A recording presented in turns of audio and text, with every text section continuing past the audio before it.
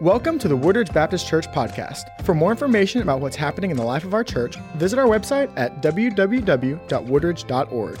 Enjoy the podcast. Okay, so why did I show the clip from Allen Iverson? And one is because it really was the stuff of legends when that press conference happened. It wasn't his best look. Is that fair? Now, there was a lot going on in his life. One of his best friends had just died. His team had just been defeated. And, he comes in and he had missed a practice. And so there he is in this press conference and they're like, well, where were you? And he was like, we're talking practice. You probably saw the clip. If you see the longer part of the clip, he actually said, we're talking practice 22 times. We're just talking practice. Now, I want to suggest this morning that practice is actually really important. It's really important. For those of you that have ever been a part of a team, whether it's a sports team, whether it's a band, or what, practice really matters. And one of the themes that we've been looking at as we've been unpacking what it means to become like Jesus is you see in Scripture that there is this trend, and the word is to train yourself up. Now, we stand here and we go, okay, so we're people of grace, which means that we come to Jesus because of his unmerited favor. And we certainly affirm that. But we also agree with Dallas Willard when he said grace is opposed to earning, but it is not opposed to effort. And so where the effort comes in our relationship with Jesus is not on the front end. It's not like I'm going to earn his favor. It's not that. It's once I have this relationship with Jesus, what do I do with it now? And the answer is you grow in it. You mature in it. And that comes with work. That comes with training, or that comes with effort. So what we don't need to be is the functional equivalent of Allen Iverson in a press conference and saying, we're talking practice here. That's exactly what we're talking about, is putting the content of our faith into the practical outworking of our life for Jesus. So Jesus actually says this in Luke chapter 6, verses 39 to 40. It says, Jesus told them, and he's talking about the Pharisees here. He told them a parable. Can the blind guide the blind? And the answer is no. That was implied. Can the blind guide the blind? Won't they both fall into a pit? A disciple is not above his teacher, but everyone who is fully trained will be like his teacher. Okay. My girls and I, especially my two younger girls, we like watching the show Survivor. Do we have any Survivor fans out there? We've kind of gotten into this. One of the things that they like to do to the people on Survivor is they put them on an obstacle course, and you have one person that is actually stepped back and removed where they can actually see the obstacle course, but they have to guide their other teammates through the obstacle course. And of course, the first one that gets through it, their team wins. Usually that means that they win immunity, which means that nobody in their team is going to get voted off that day. That's what you're looking for. You're looking for immunity. I bring up that example to make this point. You at least have one person that can see what's happening. Now, Jesus gives this example to the Pharisees. Is like, well, can the blind guide the blind? And it's kind of a jab to the Pharisees because if you look in Scripture, they're often referred to as blind guides. Now, it's not that they're not guiding people. It's just that they're guiding people very poorly. They're misleading people. And this points out this draws an important truth here. Be careful who you entrust yourself to. Simply because somebody is saying something doesn't mean that what they're saying is worth following or listening to, obviously. But he also points out here, a disciple, this is a person who puts themselves under the teaching of another person. He says a disciple is not above his teacher, but everyone who is fully trained will be like his teacher. Now, fully trained means that there are some people that are partially trained. They're just not there yet. Or if you're a fan of Star Wars, it's like you're a Padawan, but you're not yet a Jedi Master. It's another way of looking at it. However, to be like Jesus, it means that you have to change. We're not far off from a political election cycle, and it's going to be great fun to watch. Pop the corn, children. It's going to be a blast. I am going to guess that at least one person running for president is going to say, we need change. Is that fair? We need change. Somebody's going to say it. Probably not the president, right? Because that would mean he's got to say he's got to get out. Every election cycle, you hear it. But you know what? It is the truth. The obstacle, though, to our changing are the habits that we've got. It's the habits that we got. We are creatures of habit. James Clear wrote a book that was a national bestseller. I don't know how many of you have read it, but it's called Atomic Habits. It's a really interesting book. He gives this example. He talks about a lady named Patty Olwell. She was a therapist in Austin, Texas. She started smoking. Don't recommend it, by the way. She started smoking, and she would often light up while riding horses with a friend. In fact, that was kind of her practice. Eventually, she quit smoking and avoided it for years, and we're talking a lot of years. She had also stopped riding horses as well. Now, decades later, she hopped on a horse again and found herself craving a cigarette for the first time in decades. Here was what James Clear said in Atomic Habits. He said, the cues were still internalized. She just hadn't been exposed to them in a long time. The trigger was still in there. She just had not been exposed to the trigger in a long time. So what he did in his book, Atomic Habits, is he started to pave the way for how people can totally revolutionize themselves with some simple practices. Here were a couple of things that he said, and here was the first. He said, small habits make a big difference. Small habits make a big difference. It's so easy, he said, to overestimate the importance of one defining moment, which is what most people want. They want this one defining moment that makes everything change. What most people don't want is to have to take intentional, small steps so that there can be change. He said, it's so easy to overestimate the importance of one defining moment and underestimate the value of making small improvements on a daily basis. He said, but here's what I want you to think. He said, improving by 1% isn't particularly noticeable. By the way, he's right. Sometimes it isn't even noticeable. For those of you that have gone and worked out, you've lifted weights the first time and you look in the mirror, you're expecting huge results. It doesn't actually work like that. It doesn't work like that. But here's what he says. He said, the difference a tiny improvement can make over time is astounding. And here's how the math works out. If you can get 1% better each day for 1 year, you'll end up 37 times better by the time that you're done in 1 year. 37 times better. He said, however, if you get 1% worse each day for 1 year, you'll decline down to nearly zero. He said, so what starts as a small win or a minor setback accumulates into something much more substantial. By the way, that means either way, either positively or negatively. So here's what he went on to say. It doesn't matter how successful or unsuccessful you are right now. What matters is whether your habits are putting you on the path to success. And he's absolutely right. He's absolutely right. Here was the second goal. He said, forget about setting goals. He said, focus on your system instead.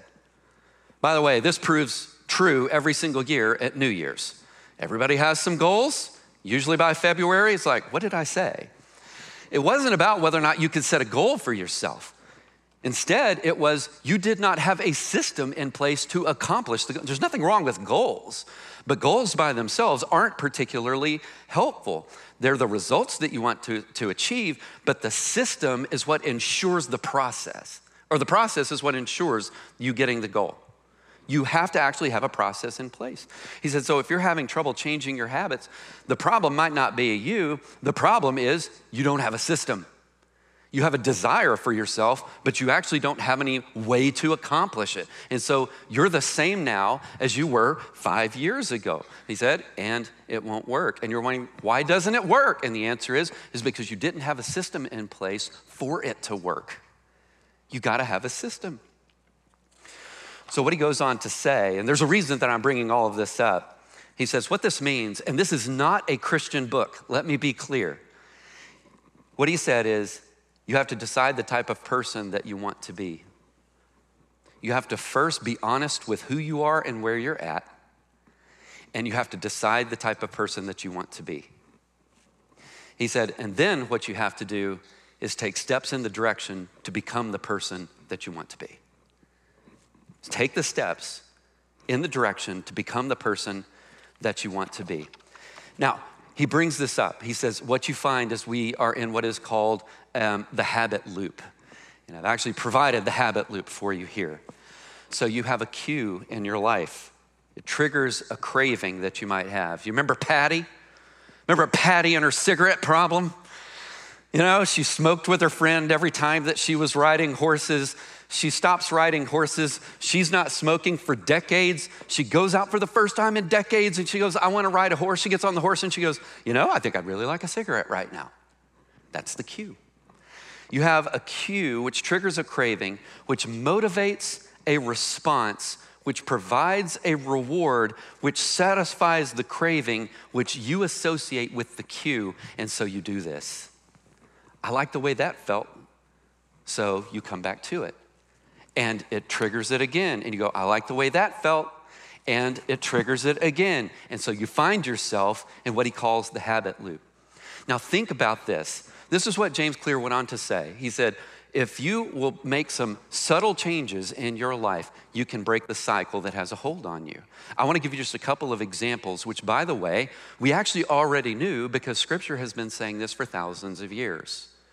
So not a particularly Christian book, here's one of the things that he said. How do you create a good habit? And one of the things that he said here is you have to use what is called habit stacking. You make the decision, I will do this. And it's not just a matter of you saying that you're actually doing it.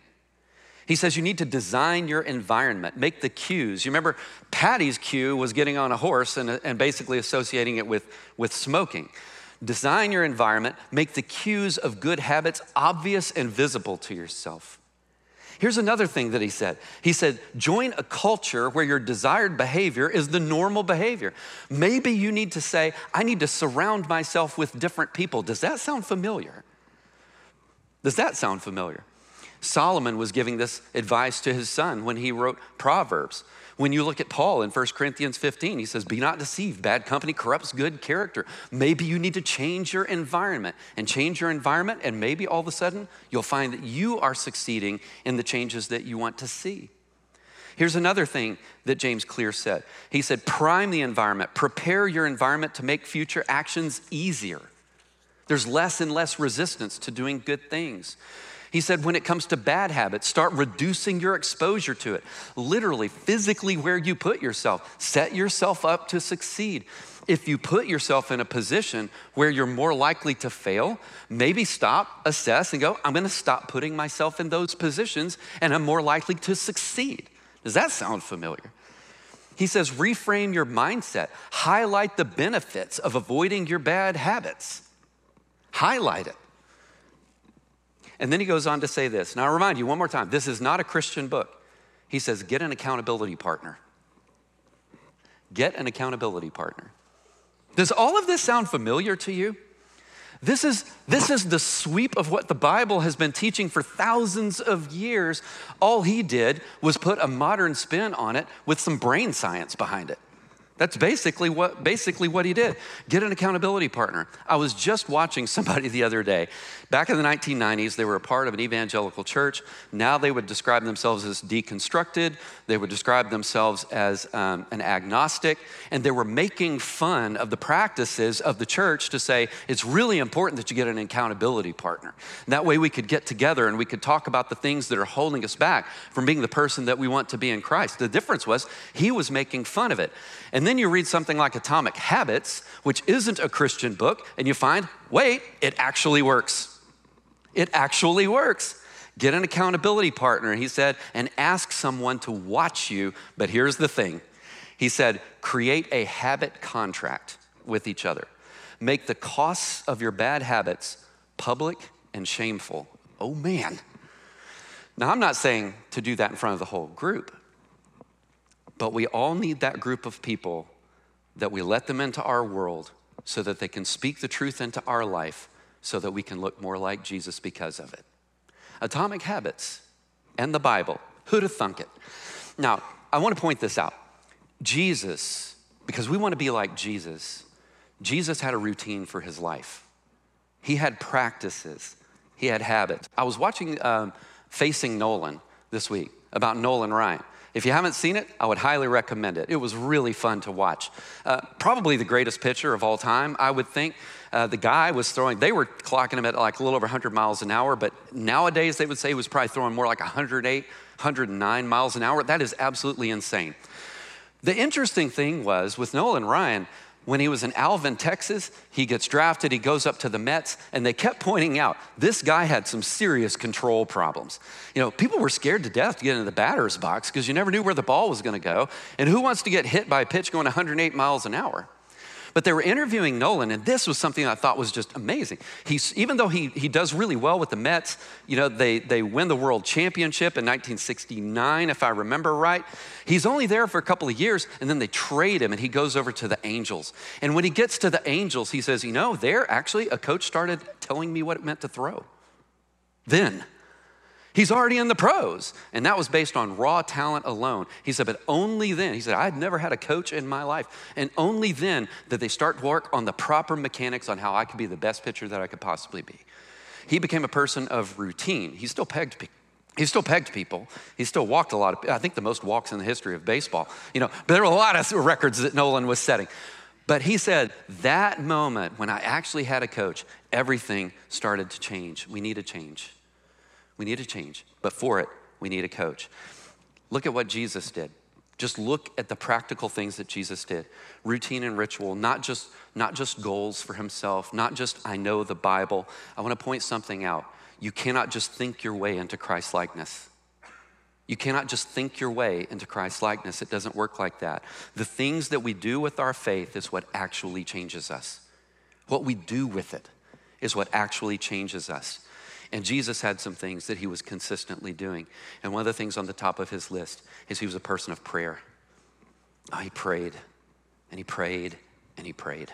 I'm just gonna give you one example. In Mark chapter 1, verse 35, it says, very early in the morning, while it was still dark, Jesus got up, left the house, went to a solitary place where he prayed.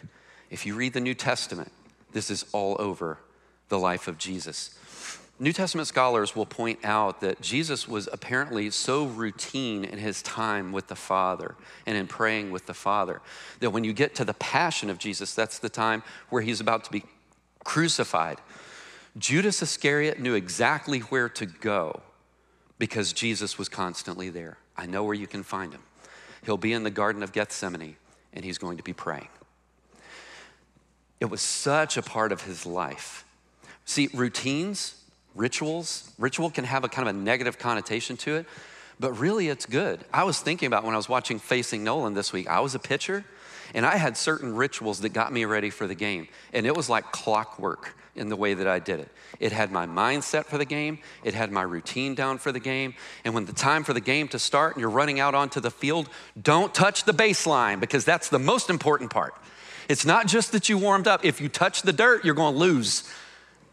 Baseball players are the most superstitious players that you're gonna run into in your life. It's just true. You would see me run out on the field and literally just jump across so that I would not touch a piece of dirt on the third baseline or the first baseline going up to the mound. We were that kind of routine type of people. This is what I am talking about when it comes to your life with Jesus. Prayer is just what you do. It just naturally flows out of you because you wanna talk with the Lord. There are things that are on your mind and your heart. There are things that you want to confess, but there are things that you want to express gratitude for. Thank you for this. Thank you for this. Help me with this. This is what it means to really be tapped in with the Lord. You're talking with him. You're communicating with him. One of the keys to a successful marriage is that you communicate with each other openly, honestly, and you're a team. Did you know it's the same when it comes to your relationship with the Lord? Open, honest, consistent. Prayer. Second, the Holy Spirit. One of the things I want to remind you, and this is why we have something that James Clear doesn't have in Atomic Habits, is that you actually have someone that will enable you to accomplish your goals in becoming more like Jesus, and that's the Holy Spirit. Think about how Scripture talks about this. If we want to be like Jesus, in Luke chapter 4, verse 14, it says, Jesus returned from Galilee in the power of the Holy Spirit, and his fame extended to the entire country. Now, this is coming on the coattails of going out and being tempted in the desert. He comes out of that time, which was so intense that he was ministered to. And he comes on the other side of it, and he's coming back into Galilee, and it says, and he was filled with the Holy Spirit. In Acts chapter 10, verse 38, they were talking about the miracles that Jesus did, the casting out of demons, the healing and everything. And in Acts chapter 10, verse 38, it says, and you know that God anointed Jesus of Nazareth with the Holy Spirit and with power. That was how it happened. You cannot have the change that you want to become like Christ without the power of the Holy Spirit behind it to bring you to that place. It won't work. It won't work. You have to have the power mechanism, so to speak, activated in your life for this kind of change to happen. The good news is the Holy Spirit is there. The Holy Spirit is willing. The only question is, are you? Are you? Which brings us to a third thing, your mind. Your mind. Look at Romans chapter 8, verses 5 through 9. So when Paul wrote this, he said, for those who are living according to the flesh, they have their minds set on the things of the flesh. But those who live according to the Spirit have their minds set on the things of the Spirit. Have you ever had your mind set on something? Like you are not budging from it? And that could be a bad thing or a good thing, but you know what I'm talking about? This is what I'm going to do. That is what a mindset is like. It says, now the mindset of the flesh is death, but the mindset of the Spirit is life and peace. The mindset of the flesh is hostile to God because it doesn't submit to God's law. Indeed, it's unable to do so. But those who are in the flesh, they cannot please God. You, however, talking to the church in Rome, you're not in the flesh, but in the Spirit. The Spirit is inside of you. If indeed the Spirit of God lives in you. If anyone does not have the Spirit of God, of Christ, he doesn't belong to him. If you have Christ, you have the Spirit. If you don't have Christ, you don't have the Spirit. But here was the thing. Often we are not walking spiritually because we're not thinking spiritually. And since we're not thinking spiritually, the flesh is ruling over us, which just means all the things of the world. It's whooping us. So maybe there has to be a change in thinking that is spiritually to get the help of the Holy Spirit for the change that you want to see in your life. He points out the law here. Did you see what it says? When he talks about the law, you can't do it. You can't do it. The law can direct you, but the law cannot help you. The law can point you. The law is not what empowers you. If you're walking in the power of the Holy Spirit, you're operating in a relationship with God, not under a rule. If you had jumped back in Romans chapter 4, it talks about Abraham. And it says that Abraham observed the law over 400 years before it was written. And you go, how do you do that? And the answer is, when you know God that well, you know what God wants. It doesn't have to be written. It doesn't have to be written. You know God that well. You know his pulse. You know his heartbeat. Abraham was following him that closely. The law can direct you. The law cannot help you. The second thing that you see, beyond just your need for the Holy Spirit in this, is that means you got to train your flesh. That means that you have to rule over it, not it rule over you. You put it under your control because you've learned to walk by the power of the Holy Spirit. Look at this contrast in Galatians chapter 5, verse 19. It says the acts of the flesh are obvious. And then there's this list of things that are there. The acts of the flesh are obvious. Do you see that? Now compare that to Galatians chapter 5, verse 22. It says, but the fruit of the Spirit is, and you probably have heard those things, love, joy, peace, patience, kindness, goodness, faithfulness, gentleness, and self-control. Do you see a contrast here? What Paul is pointing out in Galatians chapter 5 is your deeds, they come from you, but fruit actually comes from being a part of a vine. Do you see a difference here? Because you've never seen, let me borrow an example. You've never actually seen a watermelon struggle to be a watermelon. It is just what naturally grows by being a part of that vine. That's what Paul is trying to say. It grows because of its attachment to what gives it life. And this is the point. The flowing out of you reveals what you are actually attached to. So if you want to know what you're attached to, you take a look at your life. By your deeds, you will know. There's no such thing. Tony Evans is right. There's no such thing as invisible fruit. It doesn't exist. All we've got to do is take a look at what the fruit actually is. And you see this contrast. The deeds that come from your flesh, the fruit that flows from the Holy Spirit. What does it look like? And we have this promise. If you look in Ephesians 5:18, or this challenge, he says, be filled with the Holy Spirit. You want to see this? Be filled with the Holy Spirit. And it literally translates, keep being filled with the Holy Spirit. Like right now and right now. Let me borrow an example. Maybe this will help bring it home. When you get to the gas station, for those of you that can afford it, you fill your car up. Gas a little high. You fill your car up. However, the second that you leave the gas station, you begin to lose the filling. And why is that? Because the second that you pull the pump out of the car and you put it up, you removed yourself from the source of what fills the car up. And as you drive away, you get further and further away from the source that filled the car up. This, I think, is a great picture for your mind on what Paul is trying to say in Ephesians 5:18 when he says, keep being filled up with the Holy Spirit. Don't pull the pump out. Don't get away from it. And the source is always there.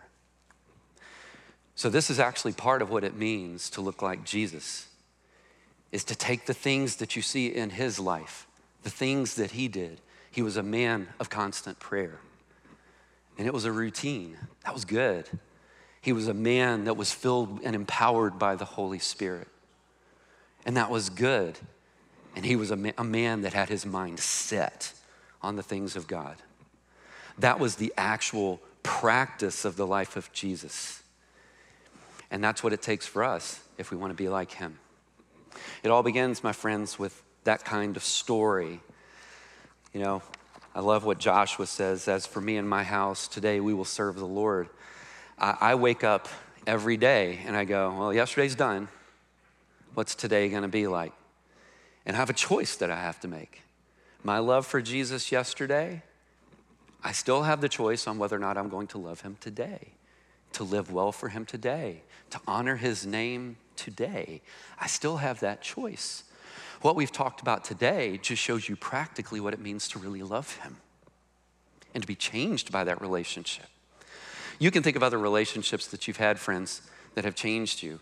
And I'm not talking about you and your relationship with God. I'm talking about just you and relationships. My wife, she changed me. She changed me. She helps me see things that without her, I just wouldn't see, largely because I'm not a woman. Yeah. Shocker. God helps me see things because I'm not God. I need to see things the way that he sees things. And then it's like what C.S. Lewis says, you know, with Christianity, it's like the sun, but through it, I can see everything else. I can see everything else. And that's when everything begins on the change that Jesus wants to bring in your heart. That's when it starts. On our end, what that means is we have to make the commitment to him for that to come about. We hope you have enjoyed the podcast. For more information about our church, visit www.woodridge.org.